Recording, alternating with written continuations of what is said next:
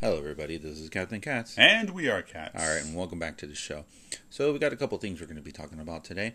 First things first, we are going to talk about a rumor that's been spreading like wildfire the past couple of days, and I kind of hope it's true.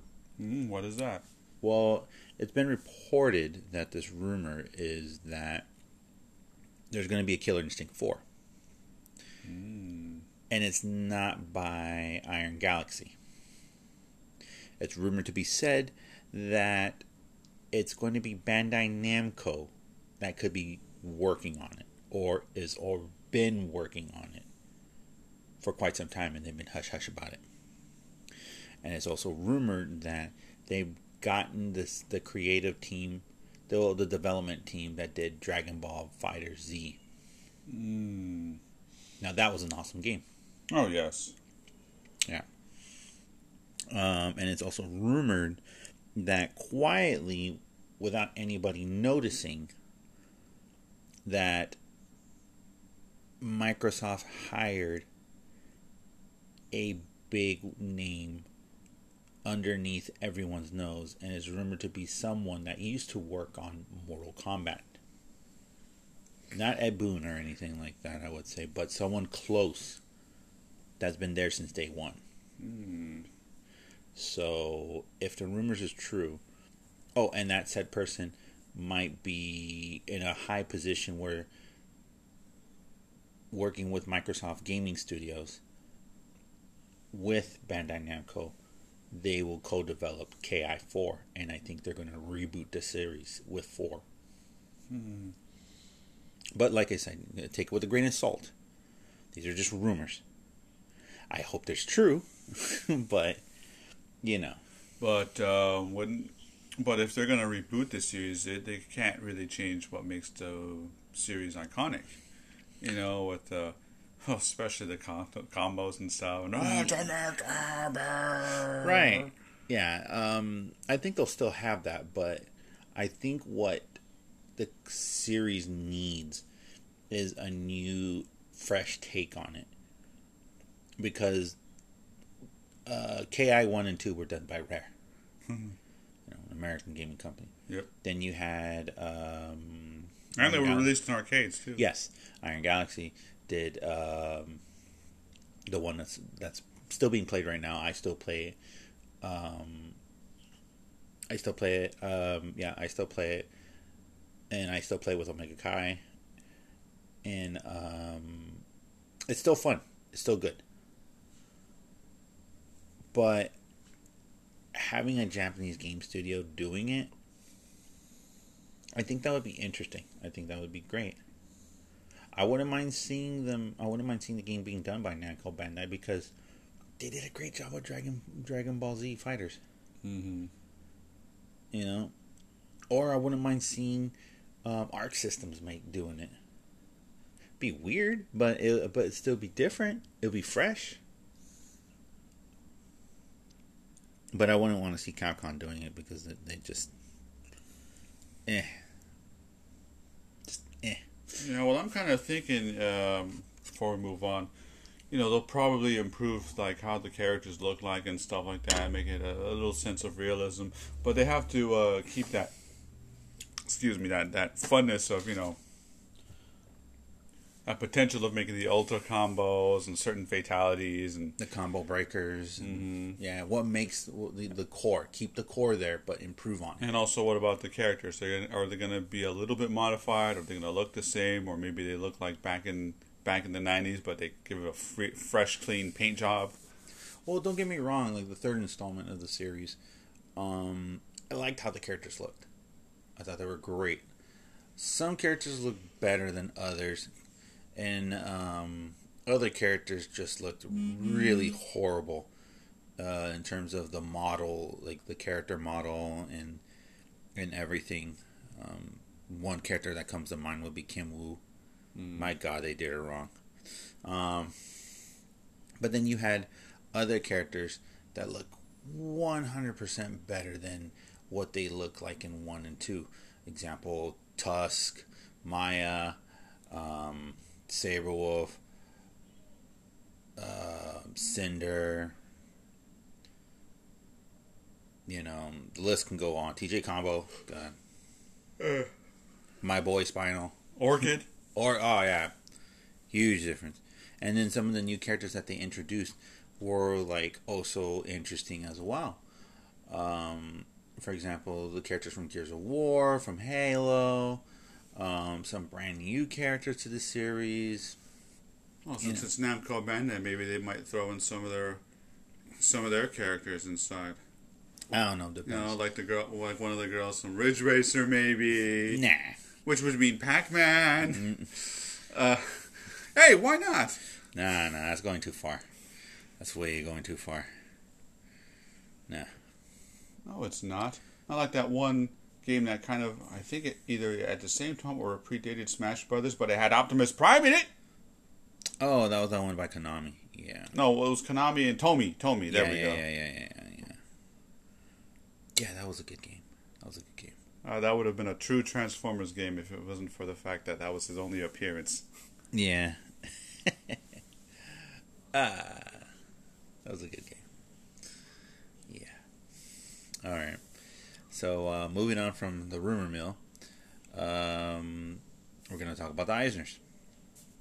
And if you're wondering why we're talking about the Eisner so soon, it's because over this past weekend, San Diego Comic-Con International, or SDCCI, or CCI for short, where the Eisners take place every year, they just announced the 2022 judges. And here are the names of the judges. Oh, hold on. In case if there's people out there who want to be a judge, or maybe they didn't get the email yet. They're selected. No, I know. I'm just saying it's come from their website. Yeah. Eisner Awards now accepting submissions for 2022. Deadline is March 31st. Oh no, that's for comics. Well, that's also some news too. If you created a comic during the entire calendar year of 2021, and it either has been published via as a webcomic or physical or digital, you are technically eligible for to be nominated for an Eisner. So here's a big yeah. Well, hold on, I'll make the skinny on it. Yeah. Okay. So if you like I said, if you released anything within the calendar year of 2021, and you would like to submit it to be nominated in an Eisner, you just go to the San Diego Comic-Con International website, you click onto the Eisner Awards, and then from there on top of the page you will see what you need to do to submit and see whether or not your work will be in the running to be nominated for the Eisners. Mm-hmm. So without further ado, for anybody who wants to do that, I wish you guys the best of luck. I hope you guys do get nominated, and we would love to hear from you. And so without further ado, the judges. I'll read the three paragraphs that also name the judges. Oh, well, the official. Yeah, the official. Press release. So it's judges' name for 2022 Eisner Awards. 6 comics experts make up nominating committee. So Comic-Con International, Comic-Con, is proud to announce that the judging panel has been named for the 2022 Will Eisner Comic Industry Awards, which will reward excellence for works published in 2021. This year's judges are Barbara Randall Kessel, Kim Munson, Rick Offenberger, Jameson Rohrer, Aaron Treitz, and Jessica Sang. Mm-hmm. The judges are chosen by Comic-Con's awards subcommittee, made up of individuals from the board of directors, staff, and various departments. The judges are selected to represent all aspects of the comics industry. The judges will determine the nominees that will be placed in the Eisner Awards ballot in some 30 categories. The nominees will then be voted on by professionals in the comic book industry, and the results will be announced in a gala awards ceremony at the San Diego Comic-Con in July. Well, give or take, depending on Omicron and whatnot. So. Yeah. I mean, I won't read the whole paragraph of what they do, but a little brief thing about the judges in interest. Barbara Randall Kessel's comics career started in the mid-'80s at DC Comics, where she went from freelance writer to editor before heading west. She joined Dark Horse Comics in the early 90s as an editor before returning to freelance life. Mm-hmm. Well, I mean, I won't go further. Kim Munson has been in love with comics ever since her dad gave her Wonder Woman, and Captain America comics as a lure to get her interested in figure drawing. She is an art historian, author, artist, and curator living in the San Francisco Bay Area. Rick Offenberger has worked in the comic field as a retailer, distributor, reporter, public relations coordinator, writer, and publisher since 1990. He owns and operates the email-based Superhero News service, and his published works in print can be seen in the Comics Buyer's Guide, Comic Retailer, Borderline Magazine, and Comics International. I've read Comics International. It's good. That's a good one. Yeah. James Rohr, a librarian for Sacramento Public Library, has been working in libraries for 17 years, including correctional, genealogy, academic, and public libraries. In 2020 and 2021, he served on the inaugural Best Graphic Novels for Adults Reading Committee for the American Library Association, which establishes the best comics and graphic novels geared specifically toward an adult audience for libraries, library staff, and the public. Aaron Trites has over 15 years of comic retail experience, currently as the owner of Now or Never Comics in San Diego, and previously at Comikaze in Boston, the 2017 recipient of the Will Eisner Spirit of Comics Retailer Award. Yeah, I haven't been to that store yet. I know where it's at. It's in the heart of downtown. I've been meaning to go there one of these days to see what the fuss is about. Mm-hmm. And Jessica Sang is an international comics historian and public speaker on pop culture. She has appeared on AMC's Robert Kirkman's Secret History of Comics and Nerdist's award-winning documentary The Impact of Black Panther. She has been a moderator and panel discussion producer for over 500 panels at pop culture and comic conventions around the world. Yeah, she's very insightful. I've seen the Robert Kirkman documentary. Yeah, very insightful, very intelligent. And I think that was a good pickup. So, without further ado, from everyone here to them, congratulations on the judges being nominated this year.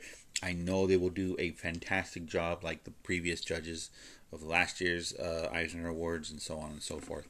It's not an easy job because being an Eisner judge, you're gonna have the entire comic industry and community, have you under a microscope.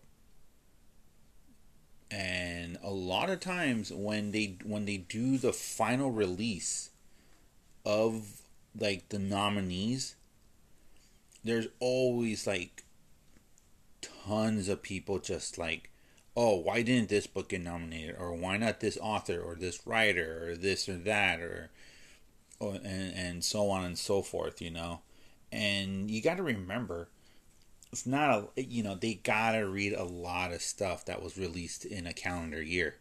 It's not an easy task, So you gotta give them a lot of credit for that. Yeah. So that's why I give them the utmost respect, and I hope they do a phenomenal job this year with the nominees. And once we get any more information about the Eisners and the nominees, we will definitely report that back to you. Mm-hmm. So. Well, that's not until after March. March 31st. So in April. Sometime in April or May. Right. Oh, yeah. Because of the deadline. Yeah. Well, the deadline... Okay, quick note before we move on to the next thing. Submissions for anybody who released anything in the calendar year of 2021. Your submission date, due date, is by March 31st. Mm-hmm. That's the cutoff date. April 1st, no, that's it. You're done. So we won't hear anything until maybe May, June. Yeah, like May and June, because that's when they usually announce who's going to be nominated for the Hall of Fame, for the Eisner Hall of Fame, and then maybe we have a first glimpse of the nominees. So, yeah. Mm-hmm. Like I said, we'll keep an eye on that as the year goes on. And last topic of the night will be two movies that celebrating. anniversaries. Well, technically, one already passed last year. But still, like, no one didn't talk about it. Well, Yeah, no one didn't talk about it. not really. So, What we're talking about is The Omega Man, starring Charlton Heston, which is based off Vincent Price's The Last Man on Earth, was the book I Am Legend. yes. Which was redone as a horrible movie by Will Smith. I'm going to be honest, I didn't like the movie. Even though they were going, quote unquote, going by the book was not that boring like the movie. The movie was boring. I'm not afraid of saying that. It was a boring movie. Yes. But I digress. So, The Omega Man. Very interesting movie. Very interesting concept. Like you said, it was based off of a Vincent Price movie. Which was actually based off the original I Am Legend. Right. So, give a quick synopsis of what the movie's about. Well, it's kind of weird, which will lead up to the second movie that we're talking about. Okay, it was made in 1971, and it talks about something's going on in 1975, something viral. And then the future year of 1977, everything went to shit. And Charlton Heston is the only human. Yeah. But what differs from from Vincent Price and from the original book I Am Legend is that the creatures of the night, they got brains. But they do have something that kind of it doesn't really strike a chord, but it could. They would rather destroy all of humanity, all of technology, all of science, all of everything, because they blame that stuff for the end of the world, and living in a shithole. Right. So they're blaming it. They're blaming that, so they're going to destroy everything that is. Okay. So they choose to blame technology for as their downfall. Science and technology. So when they see Charlton Heston, they want to kill him. Because he's like the face of what brought us down. Yeah, he's the poster child. Yeah. Well, he did meet a bunch of other survivors down the way, and he theorized that somehow he got infected or something. Well, Vincent Price got bit by a bat, so he has a natural immunity. Right. And so he was working on a serum, and it worked. But this wasn't a time for reasoning. Screw reasoning. Because his love interest, she has a kid brother who was about to, turn into one of those zombies. Well, one of those creatures, mutants. Yes. Yeah. But the serum worked. He's cured, and he wanted to plead with them, come on, we can start a new, we can start all over, with a clean slate. And nope. Because this stuff represents technology, and technology was brought us all down in the first place. So they kill him. Yeah. So, and that's how the movie ended? No. In the end, they had illusions of religion in there when they finally get Heston with a spear in his heart. And when it was daytime, he was barely alive. And the survivors, because he was betrayed by his love interest who got infected, was turning into a creature. But she still had enough humanity to lament what was going on to her love interest. He gave them the serum, which would cure people, and then he croaked. But the way he croaked, he was in the water, like in the fountain, and he looked like he was Christ on the cross. So he died like that. He laid down like that. Huh. And it just ends like that. There is kind of a glimmer of hope in humanity, except humanity's dead. Maybe they could start all over again. Maybe. We don't know. All right. Open-ended. Yeah. Yeah. It's not like how the Vincent Price one, The Last Man on Earth, where he gave off that famous line. Oh, they were They were afraid of me. They were afraid of me, and then he died. Yeah. And well, that's it. That's the end of humanity. Mm-hmm. Yeah. But it does. But it does bring up, that film does bring up a lot of interesting points. Of almost, it kind of almost is like a warning or a reflection of what is going on today. No, well, not really, because it was based off the original book, I Am Legend. Right. And now we're getting to the second film we're going to talk about to finish this broadcast, because this one did give the warnings and stuff like that. Mm-hmm. Which also stars Charlton Heston. To Bryce one. Yep. Yeah. What I yelled last time. Soylent Green. All right. From it premiered in 1973. I'm actually writing up about it. Mm-hmm. But the story of the film takes place in 2022. Ooh. Here we are now, barely. Ooh. They got some things right. And it was different than all the other sci-fi movies of the time. Mm-hmm. Because everyone's like, oh, something happened in 69. It's going to happen in 72, or in the case of Omega Man, 70. Made in 71, but something's happening in 75, and oh shoot, 1977. No, this went straight away. Like, we're not doing it in the 1900s. We're going to go a little bit more ahead. All right. 50 years. Okay, all right. Well, first and foremost, is Soylent Green based off of something, of any work or book or memoir? Yes, it's based off of the author Harry Harrison's book Make Room, Make Room. Okay. And the theme of that book, which was way ahead of its time when it was published, because it was based off right after World War II. The author had a story about he was talking to an Indian guy while he was in India. And the Indian guy was talking about a little known thing called overpopulation. Mm-hmm. Unheard of. And this guy was talking about it in India. Okay. And he was telling the author, hey Harry, how about, you start importing condoms to India so we can stop this problem. You can make a lot of money. Mm-hmm. And that's when the author's like, yeah, well, I could be filthy rich, but I don't want to be the rubber king of India. And so that kept, and this was in 46. Right.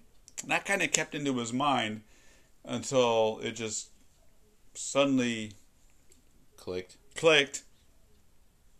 And he made Soylent, and he wrote up Make Room, Make Room, which is the movie is based on, except, the movie is different from the novel. Because in the novel, it kind of does talk about some sort of a murder, and there is but the story of the book is the classic 1999 2000. Yeah.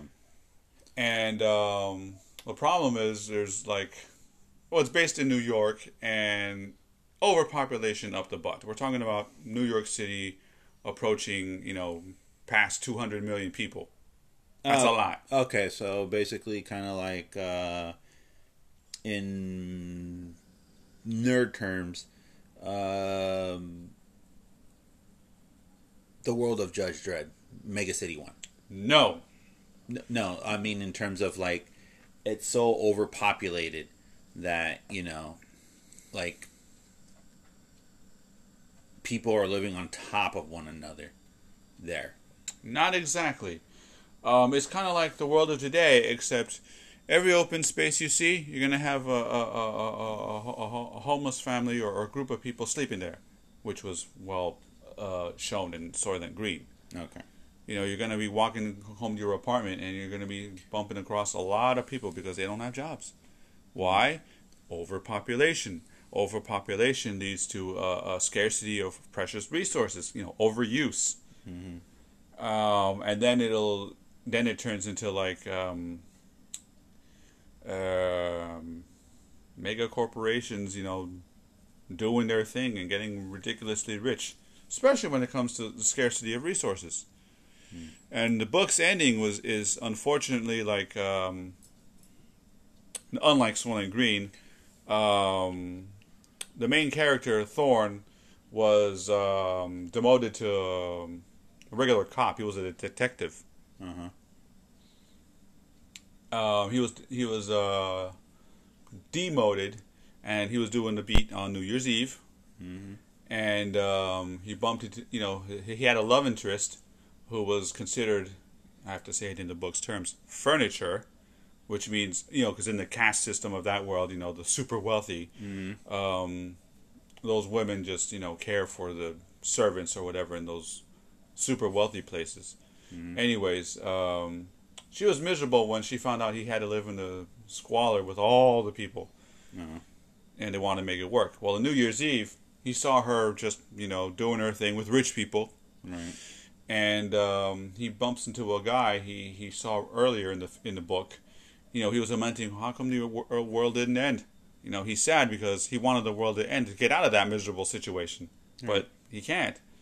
And then he looks at the electric ball and then the jumbotron in New York City. Happy New Year! But the population of New York went up to 337 million. Hmm. So it's not really a bleak ending, but it's just like, oh, great. If I'm not going to die now, I'll die later. Okay. So basically kind of like a cyberpunk noir ending. No, there's no cyberpunk involved because of the... No. Cyberpunk noir ending. It's not a positive nor negative. It's just bleak, dark, and up to interpretation. Yes. Yeah. Soylent Green, however, is none of those things. It just gets to the point. Mm-hmm. Okay. All right, then. So what was the difference of the ending of the book towards the movie? Well, a famous quote that I yelled last week. Okay. Saul Roth, who was Thorne's friend in the book, Mm-hmm. he was a very smart college professor and all that stuff. Right. So when he and the Supreme Exchange in the film, they're like the bookheads that actually read books. Mm-hmm. They find out the truth about the Soylent Corporation and what makes Soylent Green so good. Oh. He couldn't hack it, and in one of the most memorably disturbing deaths in cinema history. Very haunting. Yeah, because I've written about it already. Edward G. Robinson plays Saul Roth. Mm-hmm. So he's so disgusted by the futility of what they're doing in the world. He just goes to a government clinic and he's like, yeah, I want to die. And the actor, and I saw a little YouTube clip of him in his old age. I think Dick Van Patterson. Yeah, Mm-hmm. he mentioned that moment, that part where he acted out, where it's like, yeah, you want to die, sir? He's like, yes, I would like to go. And he's like, yeah, okay, come this way. I'll take you to where you're gonna die. A few days after that scene, Edward G. Robinson died, and at least for Dick Van Patterson, that shocked the shit out of him. Because he was the one who said that. Wow. Well, anyways, the more disturbing part is,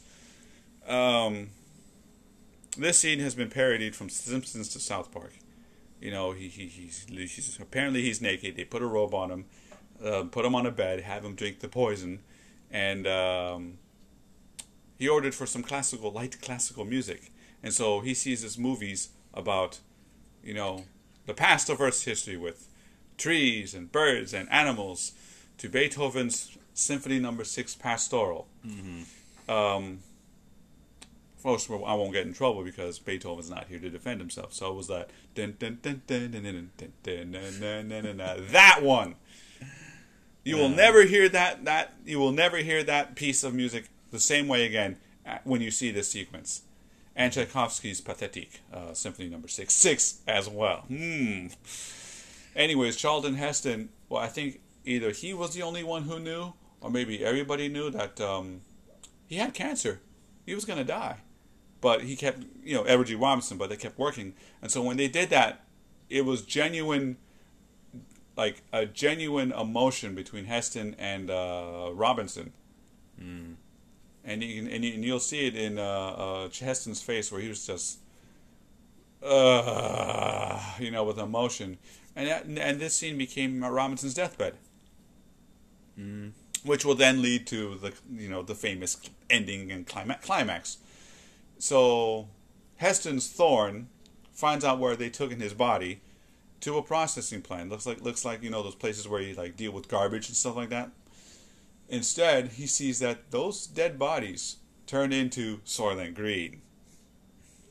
And so there was a shootout. He almost dies. He got rid of the assassins, and he told his police chief, you gotta tell him, Soylent, I got proof. Soylent Green is, the oceans are dying, the plankton is dying.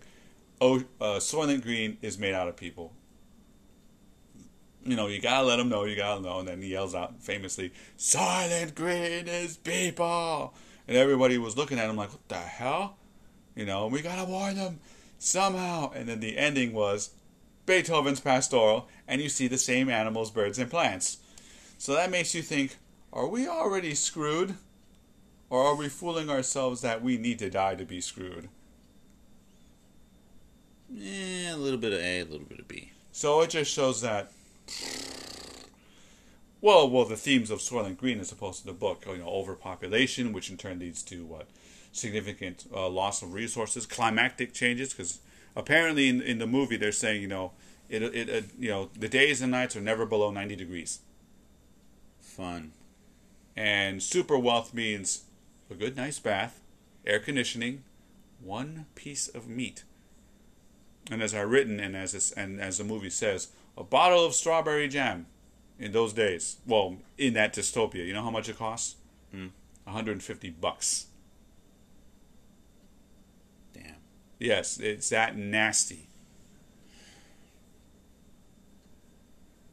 And like I said, in some aspects, obviously they're incorrect, or maybe dated, but most of the stuff that they were saying, right on the money. There's even a company to this day called Soylent, and they're not in the nicest of terms, I guess, because there's evidences that they actually do not replace a actual nutritious meal, and there were cases where people got sick. They're currently banned in Canada. So it begins. Yeah. Yeah. I don't know about you guys. I don't know about everyone else, but man, that's a downer. Yeah, it's a downer. And unlike many people who are saying, "Oh God, 2015, that's the year when Marty McFly went to Back to the Future in 2015." Yeah, Back to the Future Part 2. Yeah. Not this time. No. This year and the next. Soylent Green is people. Soylent Green is people. Spread the word. They need to know. And pretty soon you're going to see YouTube influencers and stuff like that reacting to the movie for the first time. I think they already have. But they need to understand it's not about climate change.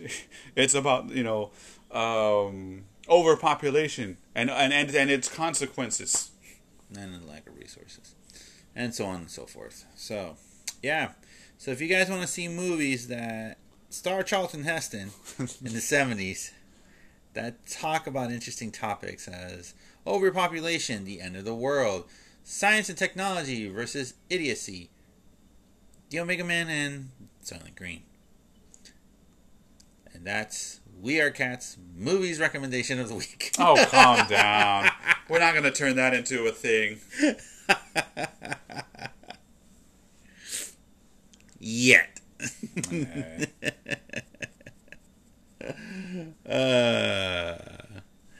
Alright, well that's it, ladies and gentlemen. I hope you guys have a wonderful time with us. We'll be back next week with more crazy stuff from the world of pop culture and whatnot.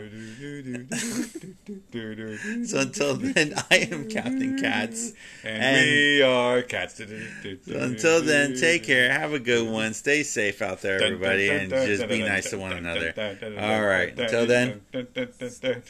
Yo!